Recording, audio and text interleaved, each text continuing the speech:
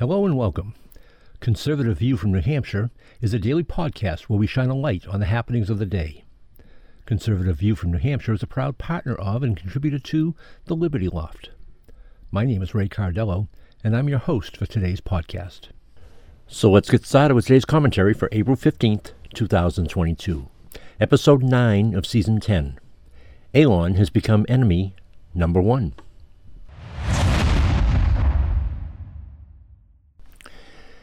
Elon Musk has crossed the line as far as Big Brother and government are concerned.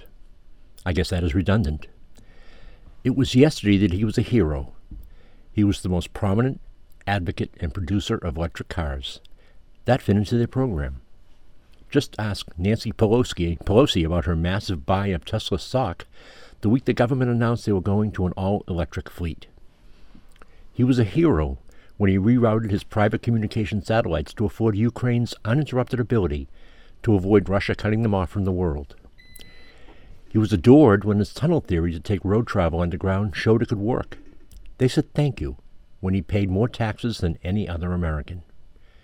But he forgot to stay in his lane. He crossed the line. Musk is from South Africa, where their constitution models ours. His sin was making noise about his love of the First Amendment. He is not only for free speech, but absolute free speech. Free speech means you can say anything, and a person's only recourse is not to listen, not shut you up. The richest man in the world, not named Putin, saw a problem and decided to step up and solve it. His first step was to buy a controlling block of Twitter stock. He saw Twitter as a globally powerful tool manipulated by a few. He saw a danger in moderating the content. He recognized that what Twitter called moderating, the world called censorship. The stock purchase got him in the door of Twitter, and like a sausage factory, he did not like what he saw. The woke environment of Twitter was the first thing he found offensive. The staff was given a day off for rest after the Musk stock purchase was announced. They were all sent home to their safe space to weather the storm. Twitter then extended an invitation to Musk to take a seat on the Twitter board of directors. Musk quickly saw the motivation for that olive branch. It took Musk just a day to realize to take up the board seat, he would surrender the option to buy the company. That was not an option.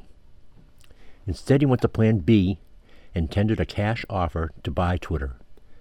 This set Twitter and the media world into a tailspin. Fear of an uncensored platform that Facebook, Twitter, and Instagram were meant to be exposed the underlying plan.